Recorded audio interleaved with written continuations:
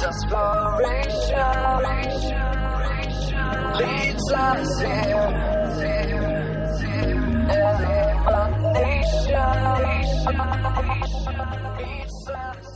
Good to see you guys this morning.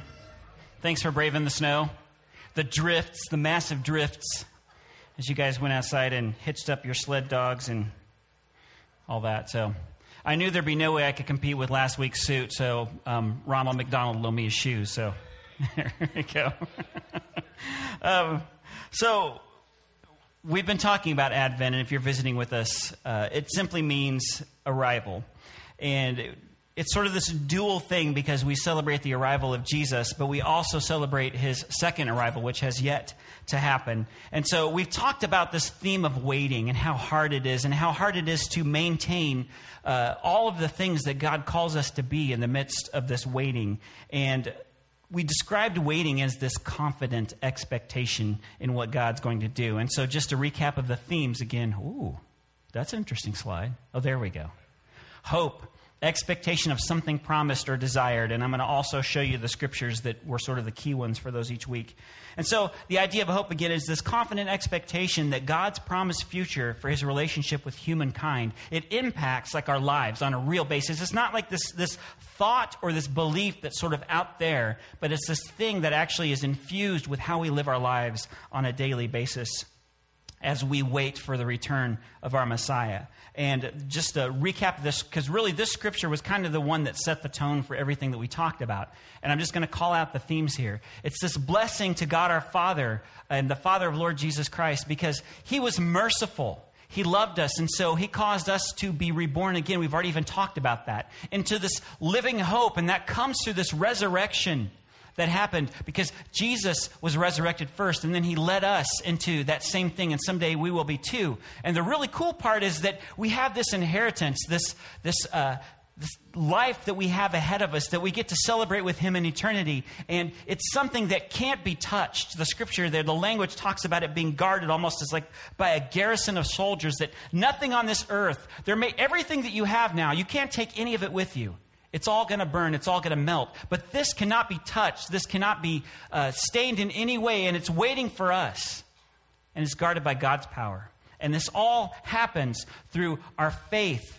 The salvation that we have through our faith. And we talked about that faith being something that's active. It's a verb. It's not just a belief or a decision, but it's more than that. It's a belief that actually impacts the way that we live our lives. And so that's the context, really, of everything we've been talking about. The second week we talked about peace, or that Hebrew word for it, shalom. And it's more than just people not fighting with each other, right? It's more than just like an absence of war or conflict, which is something that there have been very few times on this planet that we've known, right? It's more than that, but it's actually finding our wholeness and a completeness in God. It's this deep satisfaction that we find in him. It's a mission that we have, because we are also to not just be peaceful or to have peace, but we're actually supposed to bring that to others. We're supposed to pursue that on this planet until we wait for the Prince of Peace to come and kind of resolve all of this to completion. And then the third week, of course, was joy. And it's a choice to boldly trust in the faithfulness of the Lord in all circumstances. As hard as that may be, it's this deep commitment that we find in the Holy Spirit, and it transcends just our emotions. Because if our emotions are the thing that rule our lives, if we're going to always be going this way and that way, we're always going to be torn back and forth. But when we have joy in the Holy Spirit, it fills us up with a true joy. It's more than happiness. It's almost related to that contentment that we find in peace and shalom as we wait for, of course, Jesus to return and bring joy to all of creation with that return. And so it's week 4, our last week of Advent, and we are going to look at our theme of a black screen. No, a theme of love, right? And love is essential to what we believe. Did you know that? Right? Love is essential to what we believe. It's really, I could just stop there and we could pray, but you don't want me to do that, do you? No. Some of you are going, yeah, let's do that. The Chiefs are on today. That'd be great. No. Love is essential to what we believe. And so before we dive in, I think we need to define what we mean by love. Because we talk about it all the time, right? I love this, I love that. And that's kind of the problem. And so the word love has lost meaning for us. And so I want to hopefully set the record straight and give you an idea of what that's like. Are you feeling the love? Josh Hurlbert doesn't love Media Shout right now. Go on. Whoever's next to you that you love, just give him a little hug right now. Go on. There you go. If someone's not next to you, reach out. Just tap them on the shoulder. Say, I love you.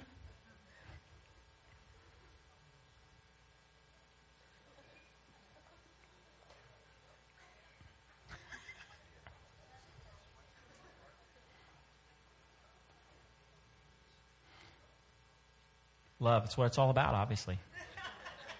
This is what happens when you depend on media for your part of your message. If I need to roll, I can just go, man. Oh, wow, sorry. I was just trying to decide if I like grilled cheese or if I love grilled cheese. See, because I wouldn't die for grilled cheese, but I do think it's really scrumptious. So I guess I love it. Look, love is the new like. It just doesn't cut it anymore just to say that you like something. You have to love it. OMG, that new Leonardo DiCaprio movie, I love it. OMG, that new soap in the bathtub, I love it. OMG, that new Lady Gaga song, I love it. All I'm saying is that we have one word for love in the English language, and that word is love. Why use the same word to describe your affection for a piece of soap that you used to describe your affection for your brand new boyfriend? Jordan, haven't these last 2 weeks been amazing? I love you so much. That actually makes sense. I guess what I'm trying to say is don't use the same word that you used to describe those things to describe, say, your family, or your spouse, or your best friend, or your God. It just doesn't make any sense, does it? I love soap, I love grilled cheese, I love Jesus Christ of Nazareth. Let me tell you, I bet Jesus is extremely happy to be on the same level as grilled cheese in your mind. Can we all just agree to default to the word like instead of saying that we love everything? Inception? Yeah, I really like that movie. Oh man, that new soap in the bathtub, I really liked it. Oh, that new Lady Gaga song? It was like Madonna and the devil had a baby, and that baby would not stop crying.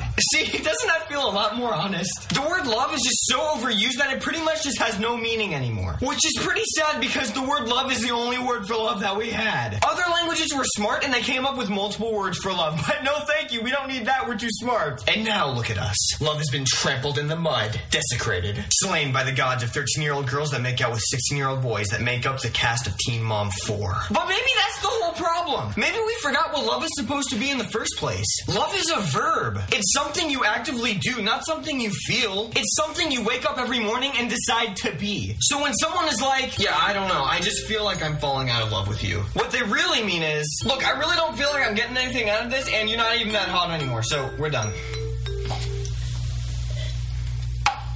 Oh man, where in the world is Carmen Sandiego? You know, it's a good thing that God hasn't fallen out of love with us. What if one day we got a memo that fell from the sky and said, fell out of love, it's not you, it's me. Well, okay, it's you.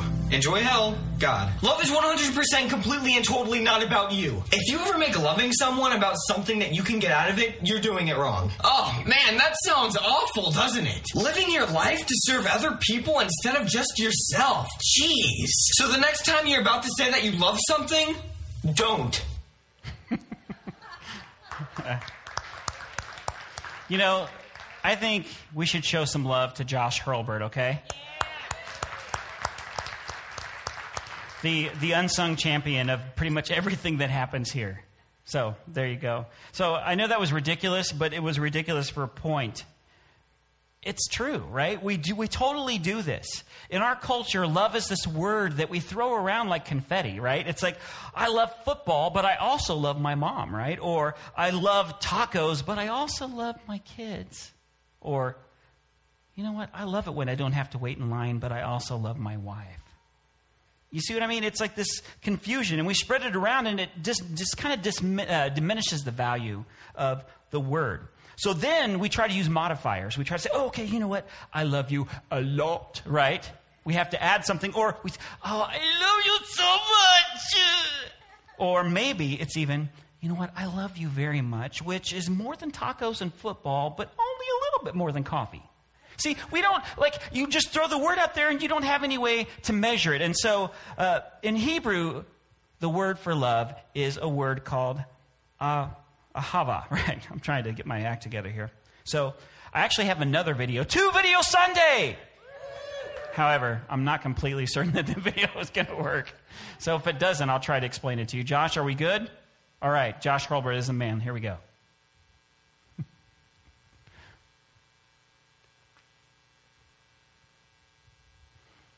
We'll edit all this out for broadcast. For thousands of years, every morning and evening, Jewish people have prayed these well-known words as a way of expressing their devotion to God. They're called the Shema. Hear, O Israel, the Lord is our God, the Lord is one. And as for you, you shall love the Lord your God with all of your heart, with all of your soul, and with all of your strength.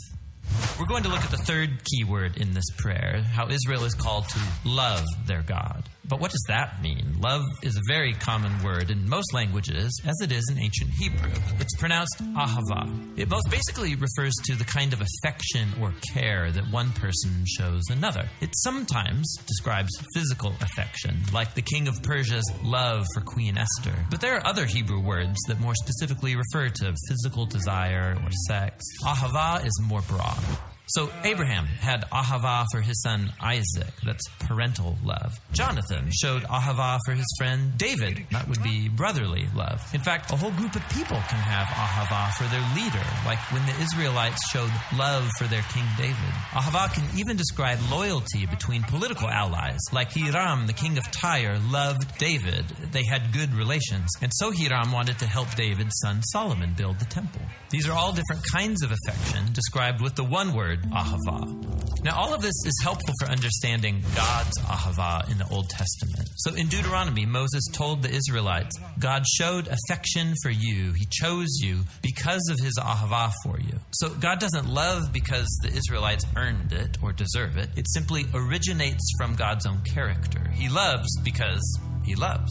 This is why Jeremiah can say that God's love is everlasting. It has no end because it has no beginning. God's love just is an eternal fact of the universe. And God's love is not a duty. It's a genuine feeling, an affection that God experiences. This is why the prophet Hosea compares God's love for his people to a husband's ahava for his wife, or to a parent showing ahava for their child. It's one of the strongest things that God feels. But that doesn't mean that God's love is just a feeling.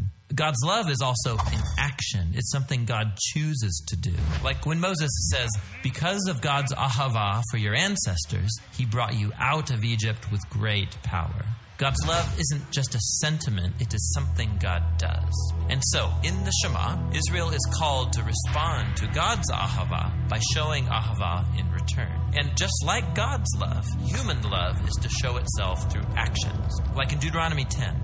What does the Lord your God ask of you except to fear the Lord your God, to walk in his ways, to love him and serve him, and to keep his commands? All of these actions are centered around love. If I'm not doing them, I don't actually love God, I just say I did. Which leads to one last thing. In the Old Testament, I show my love for God by how I treat the people around me. In Deuteronomy, we read that God defends the cause of the fatherless and the widow, and he shows ahava for the immigrants among you, giving them food and clothing, and so you also show ahava for the immigrant. So the people are to imitate God's ahava by showing ahava for others. This is the idea underneath the famous line, you shall ahava your neighbor as yourself.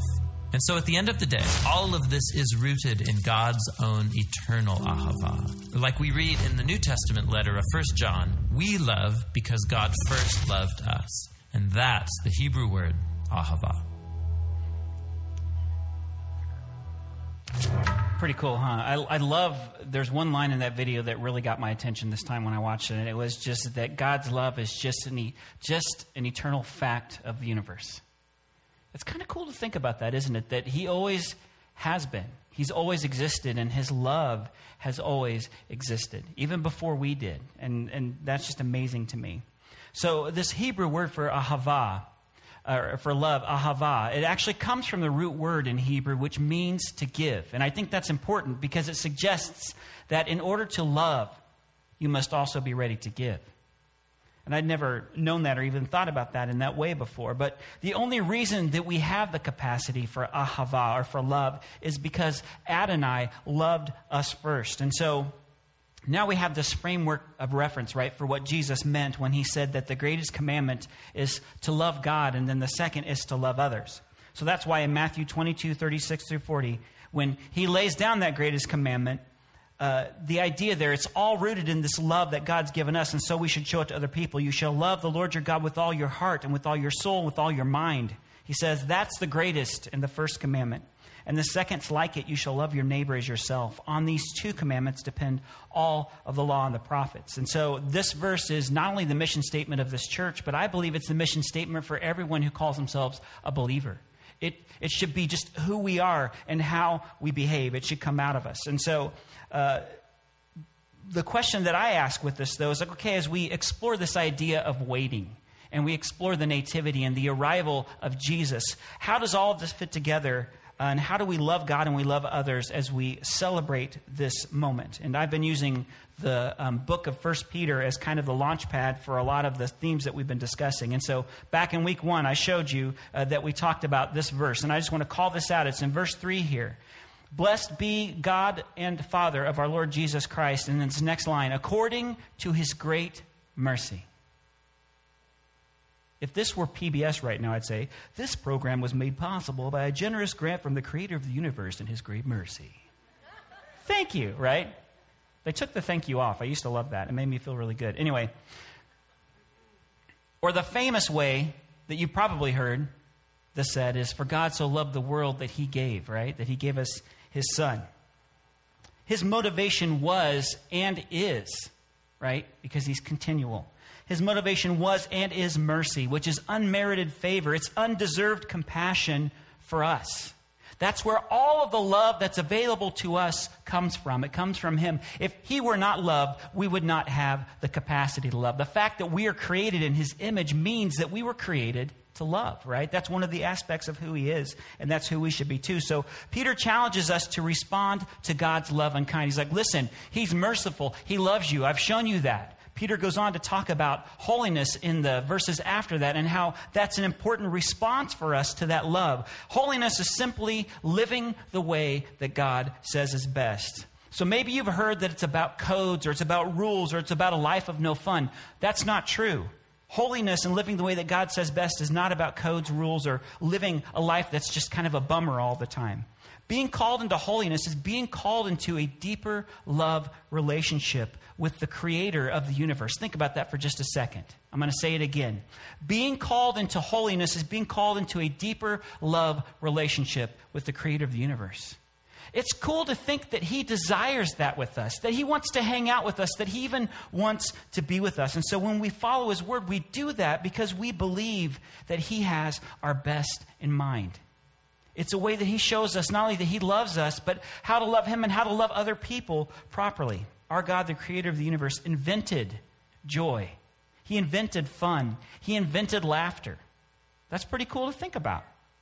The good kind, not the kind that makes people feel bad, right? But the kind that enriches our existence, not the kind that dilutes our character, because we can laugh at all kinds of things that maybe aren't things that we should laugh at. But God's given us this capacity to just have joy and love in our lives. Hope, peace, joy, and love are who he is. It's almost like we should sing that song. Not just the love part, but like joy is who you are. Peace is who you are. All of those things. So I'm going to show you something here, and I'm not going to necessarily like plow through every one of these scriptures. You might want to have your phones ready because you're going to want this. But it's basically a list of just a few scriptures, okay? I mean, I could take all day to do this. But these are just a few of the scriptures that demonstrate to us the character of God. Check this out. God's eternal and enduring, Hebrews 13:8. God is good eternally, James chapter 1, verse 17. God is the creator who does not tire. That's from Isaiah chapter 40, verse 28. God is holy, 1 Peter 1:15. God loves, right? John 3:16. God is patient. That's in 2 Peter 3:9 and Psalm 30, verse 5. And again, I want to point out that these are just a few. I mean, I could have tons of call-outs for every one of these. God is kind, Psalm 145:17. God is a true protector, Psalm 18, verse 30. God is our teacher, John 14, verse 26. God is joyful, Psalm 30, verse 5. God is strong and righteous, Isaiah 41:10. And if that's not enough, here we go. God is peace, Philippians 4:7. God is dependable, Psalm 59, verses 10 through 17. God is the way, the truth, and the life, John 14:6. And God, of course, is love, 1 John 4:8. You're starting to get the picture, right? This is his character on display. In fact, that last one, 1 John, we're going to look at that in chapter 4. He had a lot to say about love. And this one, you're probably familiar with it, maybe in a different translation. I picked the New Living Translation because the simplicity of it, I think, is pretty amazing. Dear friends, let us continue to love one another, for love comes from God, and anyone who loves is a child of God and knows God. But anyone who does not love does not know God, for God is love. God showed how much he loved us by sending his one and only Son into the world so that we might have eternal life through him. This is real love, not that we loved God, but that he loved us and sent his Son as a sacrifice to take away our sins. Dear friends, since God loved us that much, we surely ought to love each other. No one has ever seen God, but if we love each other, God lives in us, and his love is brought to full expression in us. Verse 13, and God has given us his Spirit as proof that we live in him and that he in us. Furthermore, we have seen with our own eyes and now testify that the Father sent his Son to be the Savior of the world. All who declare that Jesus is the Son of God have God living in them, and they live in God. We know how much God loves us, and we have put our trust in his love. That's the whole story right there. Just that section of Scripture.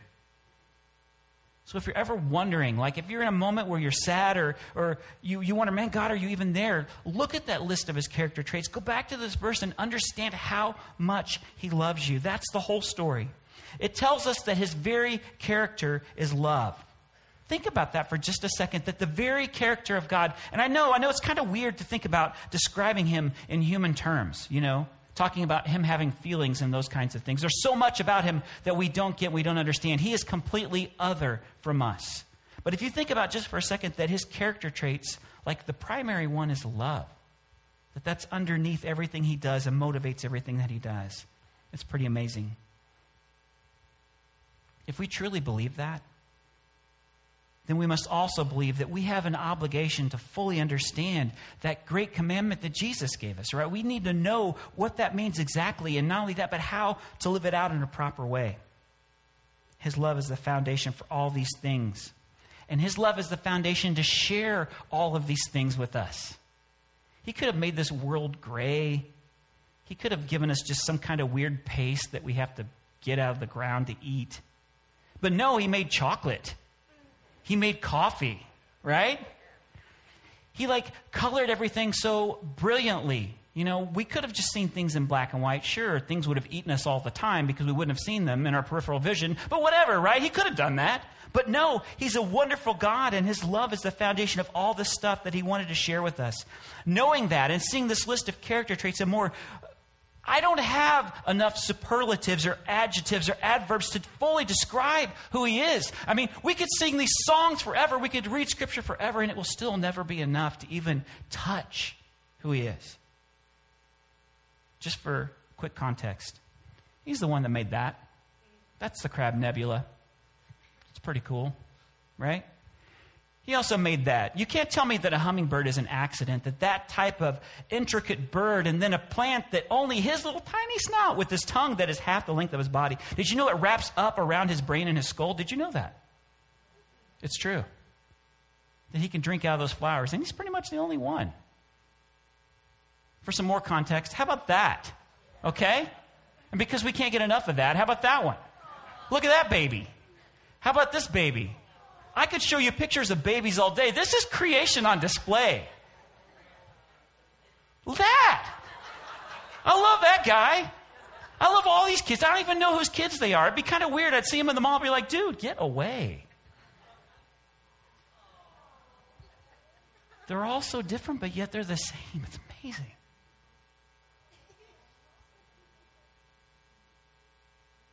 I'm going to say it. Some of you ladies right now, your ovaries are exploding in this room.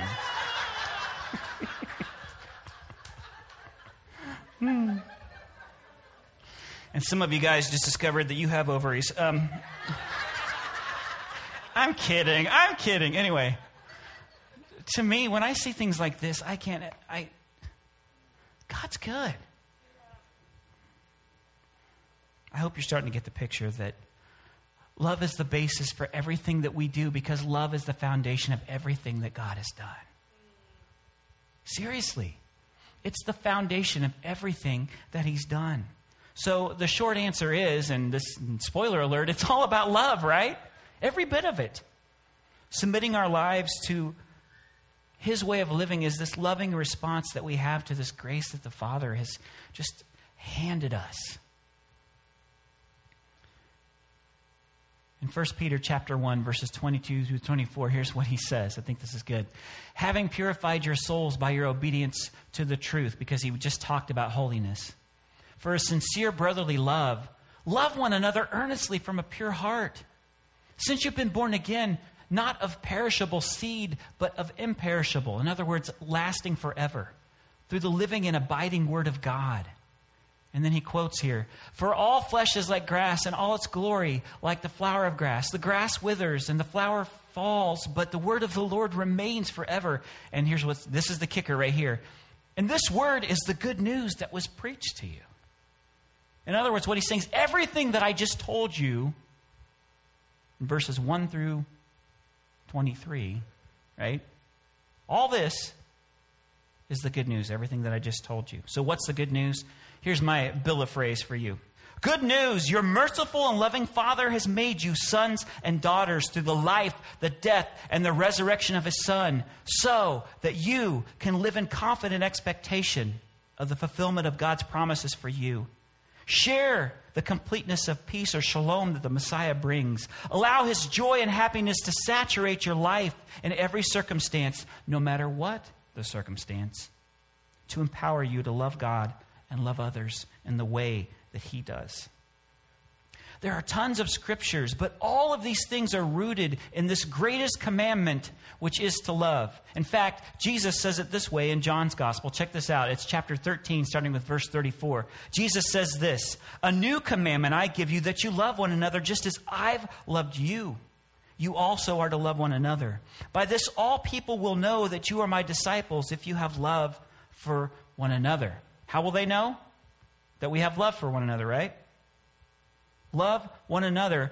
And here's what's crazy. You know, Jesus says this, and I'm not sure that they even get it at this point.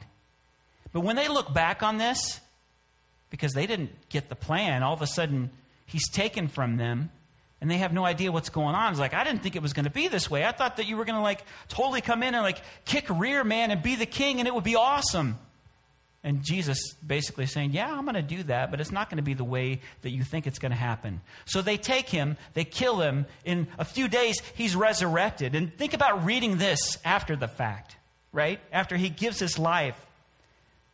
That you love one another just as I've loved you. That you would give up everything for each other. That it's not just about us or ourselves or you guys, but it's about everyone. We need to love each other the way that He loved us. It's like taking that whole love your neighbor thing, right, and kicking it up a notch or two. Because earlier He said we're supposed to love our neighbors as ourselves. And here He's saying you need to love them better than yourself, isn't He? Wow. Thanks, Jesus. We appreciate that. Don't we? No, we don't like that. We don't like to live that out. What? To sacrifice my selfishness? But I want to do this. Right? Veruca Salt. I want it now. That's definitely kicking it up a notch. So, there's this great book. It's by a lady named Irene Lipson. And I just want to read you a tiny quote from that. It's called The Greatest Commandment. And it's all about the Shema, which is the prayer that video discussed earlier. Check this out. The mitzvah, or the commandment to love, goes beyond mere duty. Justice requires us to do no harm to others, but righteousness is more demanding. It requires us to do what is good to others. Love motivates us to want to treat other people well. Again, let me say that. Love motivates us to want to treat other people well. Not only doing, but also caring is involved. Not only physical, but also social needs are to be our concern. Our fellow man's honor, check this out. Our fellow man's honor is to be as precious to us as our own. Wow. Love takes us beyond what is easy, convenient. There's a particular act of love known as withdrawing from the line. And this means that we concede something that is rightfully ours in favor of someone whose need is greater. We are to be prepared to help others, even if the cost is sacrificial. As believers, we model the true love of our Father to this world. Jesus was the ultimate example of this in laying down His life for us to model love. Simply put, love requires more. It requires more of us. Love requires effort. Love can be messy. If you've got kids, you know exactly what I'm talking about. If you've got a spouse, if you've got people in your life, if you have family, you all have to come from somewhere, right? You know that love can be messy, and love may ask us to do things or to go places or to give things up or to sometimes even give up our dreams in order to fulfill the greater need of somebody else. And that's hard to swallow sometimes. Again, if you're a parent, you get this, but remember, God the Father is also a parent. And he gets it too, because he gave up his son for us. So when it comes to Advent and this anticipation of Jesus, right, our Messiah and his return, love should change the way that we wait. Our waiting should be reflected in lives that are filled with hope, right? That are pursuing peace, that this joy that seems impossible, but that we can have in all circumstances. And it's all wrapped up in this neat, tiny little package of loving God and loving our neighbors better than ourselves. I mean, how would that be for you, for your life to look like this gift that's so amazing that everybody wants to open it up because they want to see how that works, what is inside of that person that makes that possible? It's not something we can do. Scripture told us earlier, it's all about his Spirit in our lives, and that's how it happens. Jesus uses a story, and most of us know it, and I'm not going to retell the whole thing, but it's the story of the Good Samaritan. And the punchline of the story is basically everybody else walked by this guy that was kind of a guy that that whole world in the Middle East had prejudice against, okay? And so there's this person that had been beaten up by robbers, and they were wounded, and they were on the side of the road, and this guy stops to basically help him out, and he puts him up in a hotel. He gives the hotel keeper money. He says, take care of this guy. Whatever he needs, put it on my tab, and I'll take care of him. Jesus used that story for a purpose. He used that story to demonstrate who our neighbor is, because that's the question. They were always asking Jesus questions, and usually the questions had to do with loopholes, right? Because Jesus was pulling this stuff all straight from the Torah. And so they're like, okay, yeah, I agree with that, because I can't disagree with it in front of everybody here because they're all listening. However, Jesus, who is my neighbor then? Oh, we're going to get him on this one. So what does Jesus answer? The person in your path. The person that you see that needs something. That's our neighbor. Our neighbor is the person that's in our path. It's the person that we're supposed to love to life for the glory of God. It's the person that we are supposed to give whatever needs to be given to in order to preserve. It's also, here's how I should say it. It's a person that we should love to life for the glory of God and to the death of our prejudices, our policies, and our preconceived notions. And that ain't easy. The love that Jesus calls us to should impact our lives and the lives of everyone that we encounter. Because it's God's character, folks, in display. It's on display in our lives. Most of you probably think of 1 Corinthians when we talk about love, and you probably have it on a wall somewhere at your house because somebody gave it to you on a postcard when you got married or something like that, right? And so 1 Corinthians is the go-to, right? If it will pop up here. I don't like it when that doesn't happen. Here we go. Love is patient and kind. I wasn't very patient there, was I? See? Just being real, right? 1 Corinthians 13, starting with verse 4. Love is patient and kind. Love does not envy or boast. It's not arrogant or rude. It does not insist on its own way. It is not irritable or resentful. It does not rejoice at wrongdoing, but rejoices with the truth. Love bears all things, believes all things, hopes all things, endures all things. Love never ends. Okay, so we read this verse over and over again, and right now you're like, okay, I know it's coming. He's about to hit me in the gut and say, I need to do this. The guys are like, yeah, we hear this every men's retreat.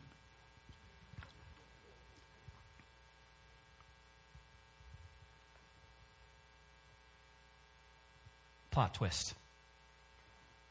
I want you to think about this in a different way today. Remember earlier we established that God's character, that his very essence, who he is love. I'm going to read this again. And I want you to think about God in this way, because so often we don't. God is patient and kind. God does not envy or boast. God is not arrogant or rude. God does not insist on his own way. God is not irritable or resentful. God does not rejoice at wrongdoing, but rejoices with the truth. God bears all things. God believes all things. God hopes all things. God endures all things. God never ends.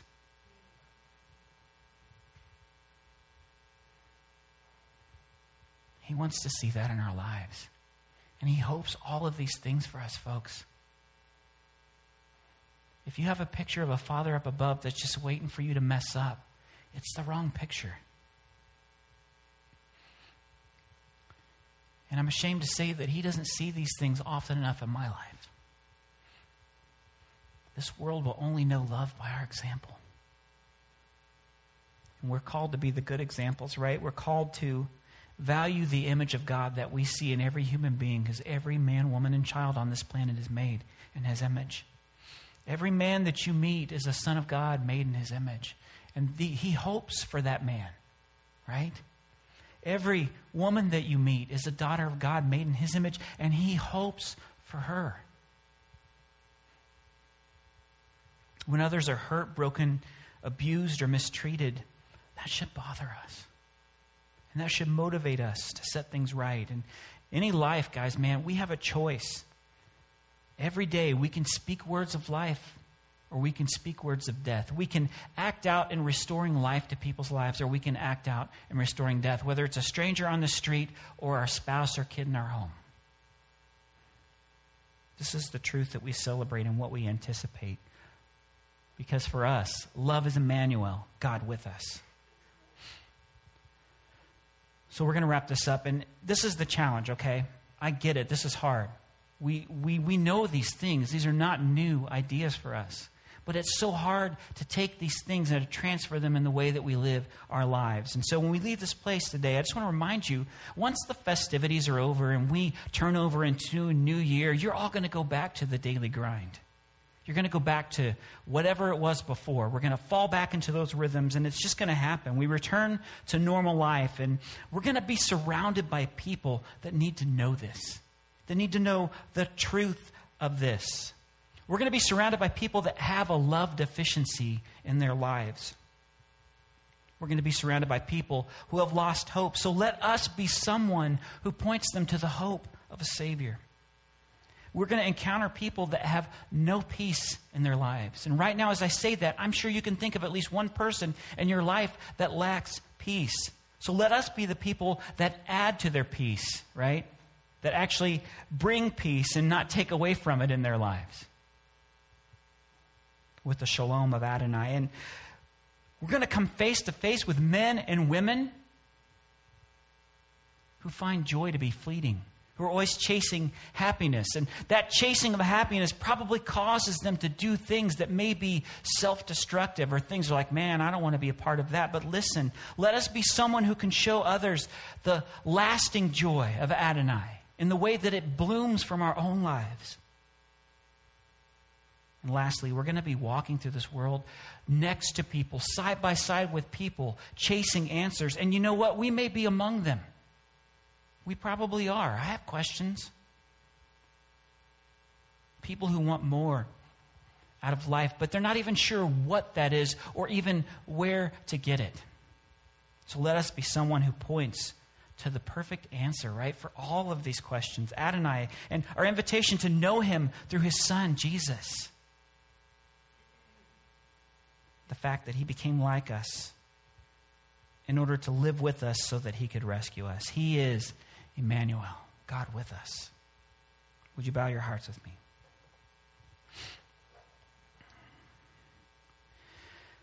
God, I thank you for placing such a high value on us. It's even weird to say that. That you valued us so much that you would do so much to have us. I don't feel like I'm worth that much, but to you, we must be. That you would give up everything and pay such a price for us. You are my God and I am your child, and we are all blessed. We can start there, that we're just blessed. God, it's so easy for us to say the words, I love you. We sing it in our songs. We hear it on the radio. It surrounds us. So God, I just want to ask you to forgive me for the times that I sing it and it's hollow. For the times that I sing it in worship, God, and I'm not feeling the truth of that. Or from an empty heart even. Or for the times that I say and sing those words when I don't reflect on the love of others that I have in my life, or even a life that's not being lived in obedience to you to demonstrate that love. I just ask for forgiveness, God. God, you've done so much for me and for us. Again, there aren't enough words to express our thankfulness. We can't even begin to understand your forgiveness, only that it's rooted in eternal love. We thank you for Emmanuel, God with us. And so we just ask that you would grow your love in us, that through the power of your Holy Spirit, all of these things that we've heard today, that would start to blossom in our hearts, that they would become a reality, and that others would see it. And the times that we don't feel loved, God, I pray that you would just help us to be reminded that we are by you. So blessed are you, O Lord, my God, who has loved me and loved us with an everlasting love. We give thanks to God, our Savior and our Redeemer. And it's his name I pray. Amen.